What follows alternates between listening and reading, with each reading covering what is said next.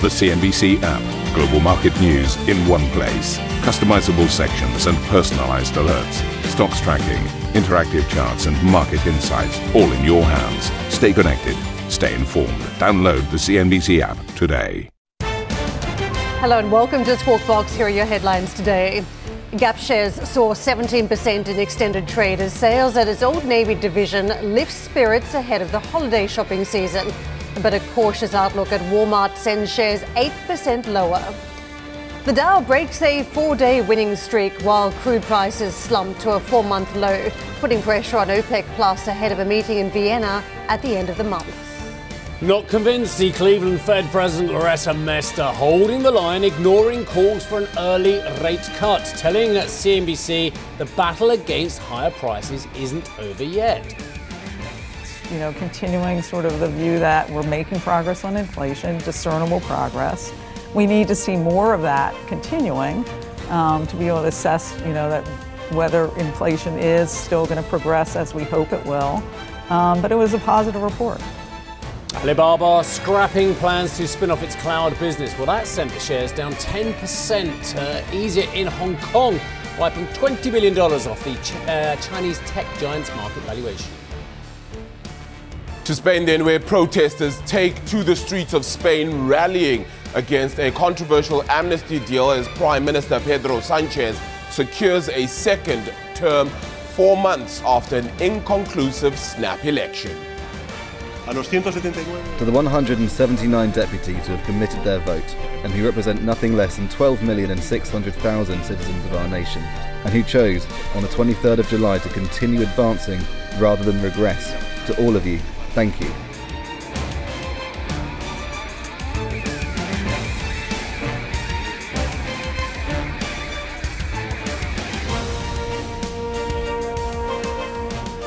Happy Friday. So you thought you'd turn up for one day this week? No, have you not heard? It's the new model. It's called the one-day week. I know. Well, thank you, Arabella. I was just working out what. I'm getting older now. Where maybe there's a model with drop a Monday or something. Yeah. Or I just think the one-day week is absolutely perfect. Is it working for you? It's working really well for me. How's it working for you guys? People usually do a 4-day week, Steve, not a one-day week. Shush you. No, it's good to be back. I'm actually quite disconcerted. Because while I've been off, the market's got all excited again. It's rallied and I really feel that my dose of curmudgeonly-like behaviour and me bringing everyone down again from their ebullient mood, I think it's really important I come back and actually make everyone feel quite miserable about some of the prospects out there. You can take those bear spirits back to the cave because the market's got a different message at this point. Really? That inflation's falling. We're in a disinflation environment, so you've got to buy stocks. It's only double the level they've targeted over at the Fed now, so we get rate cuts, The core inflation still being 4%. Of course, how can we not have rates being cut aggressively in early 2024 with the level double what it should be? Why wouldn't we cut rates? The rate expectations now, they're coming through thick and fast, aren't they? Is this from the expectations from those people who have been doing the CME Fed Funds rate watch for the last couple of years and got it unambiguously wrong for about the last 4 years? And the wide range. I mean, I was commenting earlier in the week, you had some saying we're going to get a cut in March. Others are tallying up 275 basis points. And then you've got Goldman saying, we'll get to the final quarter and then you might get one. Yeah, absolutely. Is this the same Goldman Sachs that still thinks there's going to be an $80 floor on Brent crude, which is now trading 77? Is this the same market that's ignored the fact that the most aggressive quantitative tightening in history needs to happen in order to wean us off central bank largesse as well? Is this the same market that actually thinks China's bottoming out? We've just had the worst house prices again. There are so many red flags out, or certainly amber flags. And this is my point. I think great. The inflation was lower, and I'm really pleased for everyone, blah, blah, blah. It's very exciting. But the fact of the matter is, we've still got the cumulative and lagged effects. We've still got a QT problem. We've still got a China problem. We've still got a debt problem. I haven't even raised that yet. I have my data dump from the IIF, and I'll bring that up later on as well. We've still got massive. Do you know we've got about $60 trillion worth more debt than we had in 2018? Yeah, but the problem is if you were in the bear camp, you've got a big fluffy claw over your eyes because it's been a huge market rally that we've seen. So having the bear case again has meant that you've missed out a huge portfolio wins so far for the year. It's been difficult for them as well. Absolutely. One other piece of the puzzle, though, is this retail story we're about to get into, because what we're hearing is that consumer behaviours have subtly changed, and that's what central banks hadn't been seeing. But who do you believe? Do you believe Gap or do you believe the CEO of the biggest retailer on the planet? I think it's in a ton of different data points now, the way the consumer is starting to change. And we'll just get into some of the data.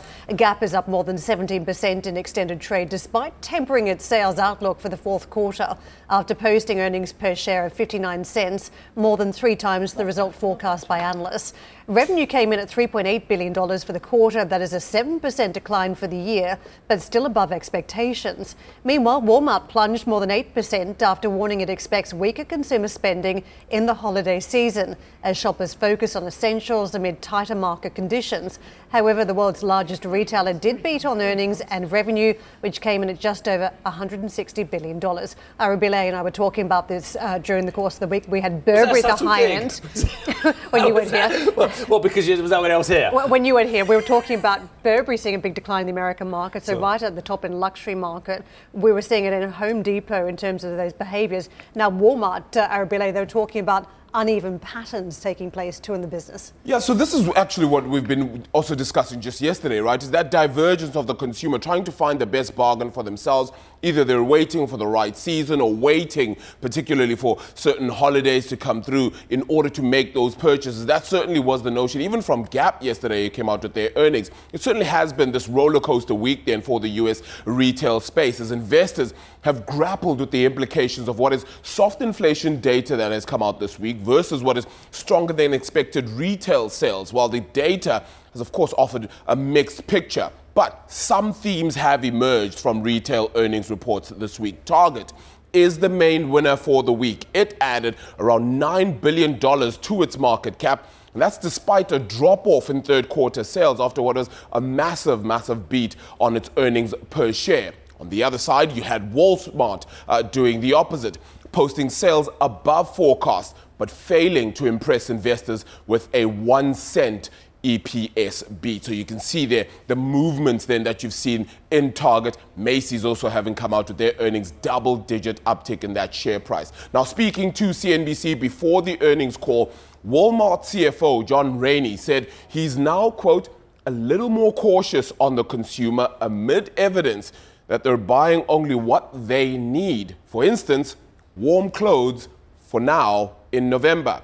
That, of course, echoes what we heard earlier in the week from Target as well as Home Depot, where discretionary sales have taken a hit. Target CEO Brian Cornell told investors on the call that pressures like higher rates, for example, have increased credit card debt, and the resumption of student loan payments are spurring consumers to delay their spending until the very last moment.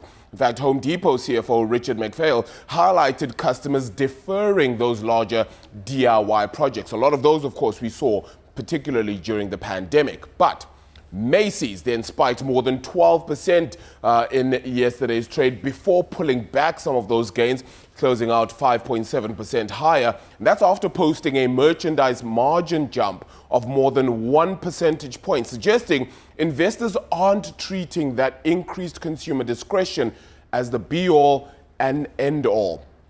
Stick around though, because we'll bring you the latest retail figures from this side of the pond in just under an hour's time.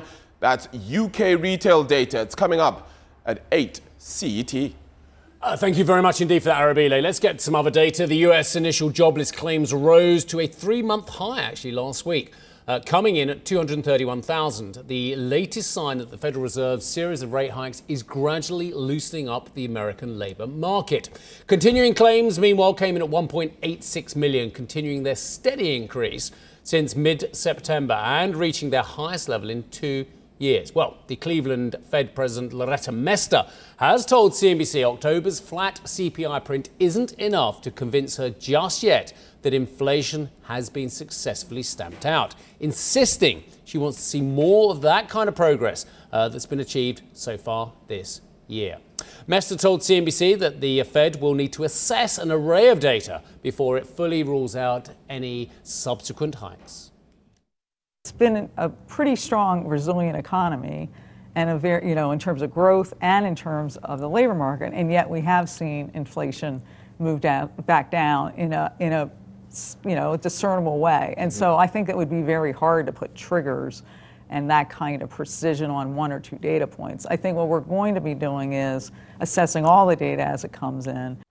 It was a mixed session yesterday, stateside, despite some of those messages from the Fed and the way market participants have been running with the data. We saw green again attached to the S&P and the Nasdaq, big moving parts of the market. Don't forget, Microsoft has been again showing market leadership with this rally. It was the top moving stock for the major boards from the Dow right across to the Nasdaq. But in session, a couple of flops on the earnings. Walmart, as we mentioned, moving aggressively south. Also reaction to Cisco. Those were the two undercurrents for the Dow and the Nasdaq to the downside. In terms of various different sectors, we saw 7 out of 11 sectors trading positive. The communication services basket the strongest, which was again the driver for the Nasdaq. In terms of the US markets over the course of the week, it's been again, as you take a look at the weekly performance, almost 2% on the Dow, a little bit more on the S&P, and the best improver has been the Nasdaq, claiming 2.3% at this stage. A look at the Treasury markets. That reset around the yield, thanks to disinflationary forces, very much driving the yield story. In fact, we've seen a drop of about 21 basis points at the short end on that 2 years. So we've dropped to 4.84 at this stage, roughly about 22 basis points now. So 4.45 on that 10 year, also dropping double digit, roughly about 18 odd basis points over the session. So the market seeing those moves lower on the yield has given them plenty of cover on the equity side, and the data very much playing into the equation, from CPI to retail numbers to what we're hearing on the earnings side of those subtle shifting behaviours that central banks want to see. The dollar, as a result of the lower yields, has also marked south, and you can see some of the softness that's crept in some of the pairs and crosses. The dollar trade this morning, euro dollar, for instance, 108.5 is the level now. At the start of the month, we were trading roughly around the 106 level, so we've certainly picked up some steam. And again, morning session, we're 124.13 on sterling dollar. As for the Japanese yen, thanks to the softness now creeping in to the greenback trade, we're around the 150.5 level. The market's seeing a lot of action too on the energy side. So let's just take a look at what we had on Brent and WTI. Moves about 5% yesterday. 4-month lows where we've travelled to. There is a view there was a lot of technical selling in the market yesterday, particularly as we dropped through that 80 level. Much of the selling taking place in just 1 hour trade, hence the view that it was a lot of speculators moving the market. 77.45, 72.98. Supply issues, demand issues, the market's weighing the balance up. To the Asian markets, what we've got across the session, it's a downbeat session for Hong Kong, dropping 2%. Alibaba, a big story in the equation, scrapping the plans to split off parts of the business, in particular cloud, because of some of those trade tensions that's been restricting supply. That's a big story for the region. You can see one of the patches of green picking up again on that US action has been Japanese stocks bouncing about 0.5%, Steve. We are just chatting. Well, let's just bring the audience in, because Mike Gallo and I have already started. Director of Research at Continuing Economics. Lovely to see you, Mike. Thank you for joining us. Look, why don't I go back to my original premise that I was ranting about at the start of the show. It's like, there are so many factors out there that really concern the bears.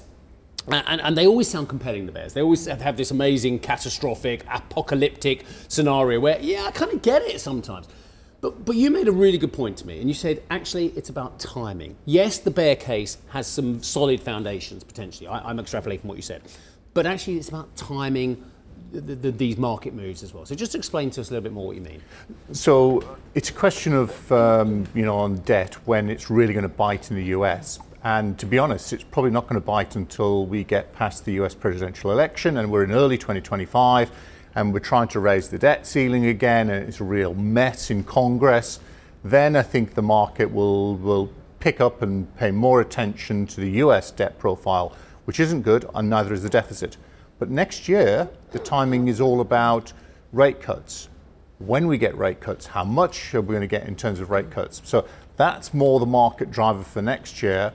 And it's going to be the debt and deficit question for 2025. And that is always the most difficult thing for any of our viewers, whether they are long-term holders, 5 to 10 year holders of an equity store or whatever, or they are short-term day traders. Your timing is everything. Your rationale can be perfect, but it's about your timing as well. So given what you just said, is the market on for a sustained end-of-year bull run and then beyond that into the presidential election year? Or actually, is there something else you think on the horizon that people need to worry about? So I think we need to take a step back. The thing that's driving the market at the moment is what's happening in terms of 10-year yields. We've come down quite a lot. So the market's gone from pessimism about rates remaining high for long to now sort of discounting 4 Fed cuts by the end of 2024. You now actually need the Fed to start signaling that they're going to ease, which I don't think is going to occur. Or you need the economic data to actually not just deteriorate, but actually maybe suggest a recessionary story, which would pull the Fed to ease earlier. But that's a double-edged story for equities if you get a recession. We don't think it's going to be that. We think we're going to slow down. We think the Fed are going to sort of kind of keep a steady mood. And then once we get into the spring, start to signal rate cuts by the summer. So what that means for US equities is a tricky period now, because the easy bounce and gains have been made, and now we've got to navigate all of that for the next couple of months. We will get a rally. We think 4,800 by the end of 2024, but it's probably going to come more the spring, summer of 2024, and the next couple of months are going to be difficult and tricky. So you may get a long-term buying opportunity. Well, this is going to be fun, isn't it? We've had a re-rating because of monetary policy, and we're not going to get the signals from the central bank because they're concerned about a reigniting of inflation story. This is going to be fun for the markets because the earnings are simply not supporting the re-rating story at this stage, right? Well, the earnings, if anything, are deteriorating a little bit, and the market's a bit too optimistic about 2024 earnings in the US. So that's the other headwind that I think that you got at the moment. So it's going to be really tricky after the last couple of weeks of re-ratings. I think it's going to be sort of difficult for the market to make the US equity market to make much further progress. So if we've got a bumpy trade now for a number of months, where do you want to position if you want to play it safe but you still want some risk on the table because we could get this turn on the interest rate cycle? Where do you want to be positioned? I think you probably want to wait for a pullback. Inevitably, there will be a pullback at some stage over the next couple of months. And so don't chase this now. Don't chase this now. Wait for the pullback. You could go back to 4,200, 4,300 on the S&P 500. That's the broader picture. You're not necessarily going to see dramatic outperformance in terms of any other equity markets, major equity markets, because they're dependent on their own rate story. Europe, UK, Japan, it's a tightening story. So in terms of other big developed equity markets, it's really sort of a similar sort of a picture over the next couple of months, except that you're probably going to get rate cuts in Europe before you're going to get them in the US. What's the strategy around the bond market? Is that a market you actually do chase? Because what we're going to see is going to be a declining yield story from here, bolstering the returns on some of the bonds. So the problem is that you now need the Fed to get closer to cutting interest rates, or a central bank to get closer to cutting interest rates, given that the yield curve is inverted, so that short-dated bonds are higher yield. So it's difficult to chase it from here. Just tell me a little bit about the QT story. I still believe, even though it's in clear sight, the market's completely ignoring it and is obsessed by the rates as well. Great piece again in the FT. Shout out to the Financial Times about the central bank's $1 trillion problem. It's something this show's been talking a lot about. You've obviously been doing some thinking about it as well. Why isn't QT a problem for governments going forward and for bondholders? Well, it is a problem. I think it's kind of quite clear that one of the reasons that we've got elevated yields is because of quantitative tightening. The other problem is that if you listen to the banks, they're sort of saying, well, quantitative tightening is restricting our liquidity, which is restricting our lending in the US, in Europe. So it is a problem. It is biting. And next year, we're probably going to get the ECB deciding to delay sort of quantitative tightening for its PEP program. It's supposed to start at the beginning of 25. Yeah. I think it's going to delay that. And you could actually see the Bank of England slowing down its QT program as we get into rate cuts. Sales as well, the BOE. Yeah, so they could easily slow it. So it is a story to watch, but I think it kind of comes along with, all right, we're going to do rate cuts. Should we be doing this pace of quantitative tightening? That's going to be the question I think central banks will ask themselves. And if you haven't been paying attention to it, pay attention. Great piece on the FT today. Central bank's $1 trillion problem. I'll just tell you why, very briefly. The Fed's holdings still amount to 30% of the US economy. 30% held on the Fed balance sheet, just under $8 trillion. The ECB, more than half of the Eurozone's gross domestic product, is held by the central bank. if they release a lot more of that, or that becomes a tightening, that's going to create liquidity problems potentially. Mike, lovely to see you. I'll tell you a little secret. Mike and I worked out between us. We've been around for over 70 years in the market. That's terrible, isn't it? It's quite a number. That's terrible. And I'm only 25 as well. Mike Gallagher, thank you very much indeed. That makes him a little bit older than me. No, not really. Mike Gallagher, Director of Research at Continuum Economics. And, well, on a programming note, this will be interesting because Susan Collins has persistently said, no, we're not going to start cutting yet. They may have to be tighter for longer. There may be more rate hikes in the offing as well. So we will speak exclusively to the Boston Fed President, Susan Collins. That's coming up at 4:15 Central European time. But what else is coming up, Arabile? Well, Steve, I'll add another 10 years to the market's time that you guys have had. But nonetheless, on the show, Alibaba trading at around 10% in the red in Hong Kong. Mirroring moves stateside as the company shelves its cloud spin-off plans. Also, Argentina heading to the polls then for the final round in its presidential elections this weekend, with voters facing the choice of two candidates with two very different visions for the debt-ravaged country. And later this morning, we'll cross on over to Frankfurt, where ECB President Christine Lagarde will be delivering her keynote speech at the European Banking Congress. That's from 9 a.m. CET.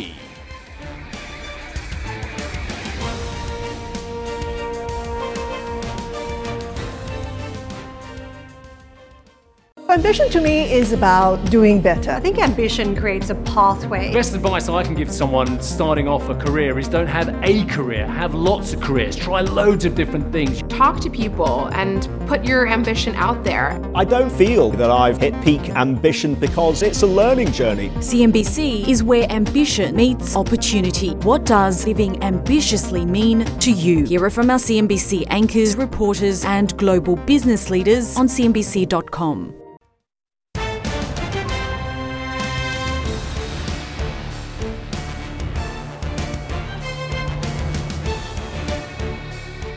Alibaba has scrapped plans to spin off its cloud business, with the Chinese tech group citing uncertainties around US export controls on AI chips. The company also announced a delay in the listing of its supermarket unit, saying it wanted to evaluate the market conditions before moving forward. The stock is under pressure in Hong Kong, echoing heavy losses stateside. Emily Tan filed this report. Alibaba shares tumble in Hong Kong after the company scraps plans to spin off its cloud business. Uncertainties brought about by the U.S.'s expanded export restrictions on chips to China were to blame, with Baba saying the full spin-off may not achieve the intended effect of shareholder value enhancement. The cancellation of the listing plans caused a $20 billion wipeout in market cap, the stock sinking 9% in Hong Kong trade, tracking a similar decline in the U.S. ADRs. A Fresh Hippo grocery business listing has also been put on hold. That's to allow for the company to evaluate market conditions and other factors that contribute to successful transaction to enhance shareholder value. China Logistics is the only company that remains in the IPO pipeline after having already submitting an application to the Hong Kong Stock Exchange earlier. These announcements came alongside its quarterly report card, where net income for the September quarter hit $3.8 billion and revenues rose 9% to $30.8 billion. Alibaba also announcing the first ever annual dividend, where it will distribute $2.5 billion to shareholders. On future company strategy, Chief Executive Eddie Wu said a strategic review would be carried out to distinguish core and non-core businesses. Reporting from Hong Kong, I'm Emily Tan. US President Joe Biden says he will continue working on an alternative Pacific trade pact, even after a deal on the US-backed Indo-Pacific Economic Framework fell over amid disagreement on environmental and labor standards. Biden said that the US will continue to work to facilitate trade that advances workers' rights. When asked how long a successful IPEF trade deal could take, an administration official said that most negotiations take years. However, the White House is planning to work on an accelerated timeline. Biden confirmed that IPEF leaders did sign agreements on supply chain resilience, acceleration of the clean energy transition, and anti-corruption measures. The president said he regards the US as a Pacific nation and will remain engaged in the region. I've said for a long time, the United States is a Pacific power. I had that brief discussion yesterday with President Xi. He had asked me before, I reminded him why we were so engaged in the Pacific. It's because we're a Pacific nation. And because of us, there's been peace and security in the region, allowing you to grow. He didn't disagree. By the way, it was a very good, straightforward meeting. We aren't going anywhere. For decades, America's enduring commitment to the region has been a springboard that's enabled growth, transformative growth, ensured the open flow of commerce, and lifted millions of people out of poverty. Today, that relationship goes both ways. The United States remains vital to the future of the region.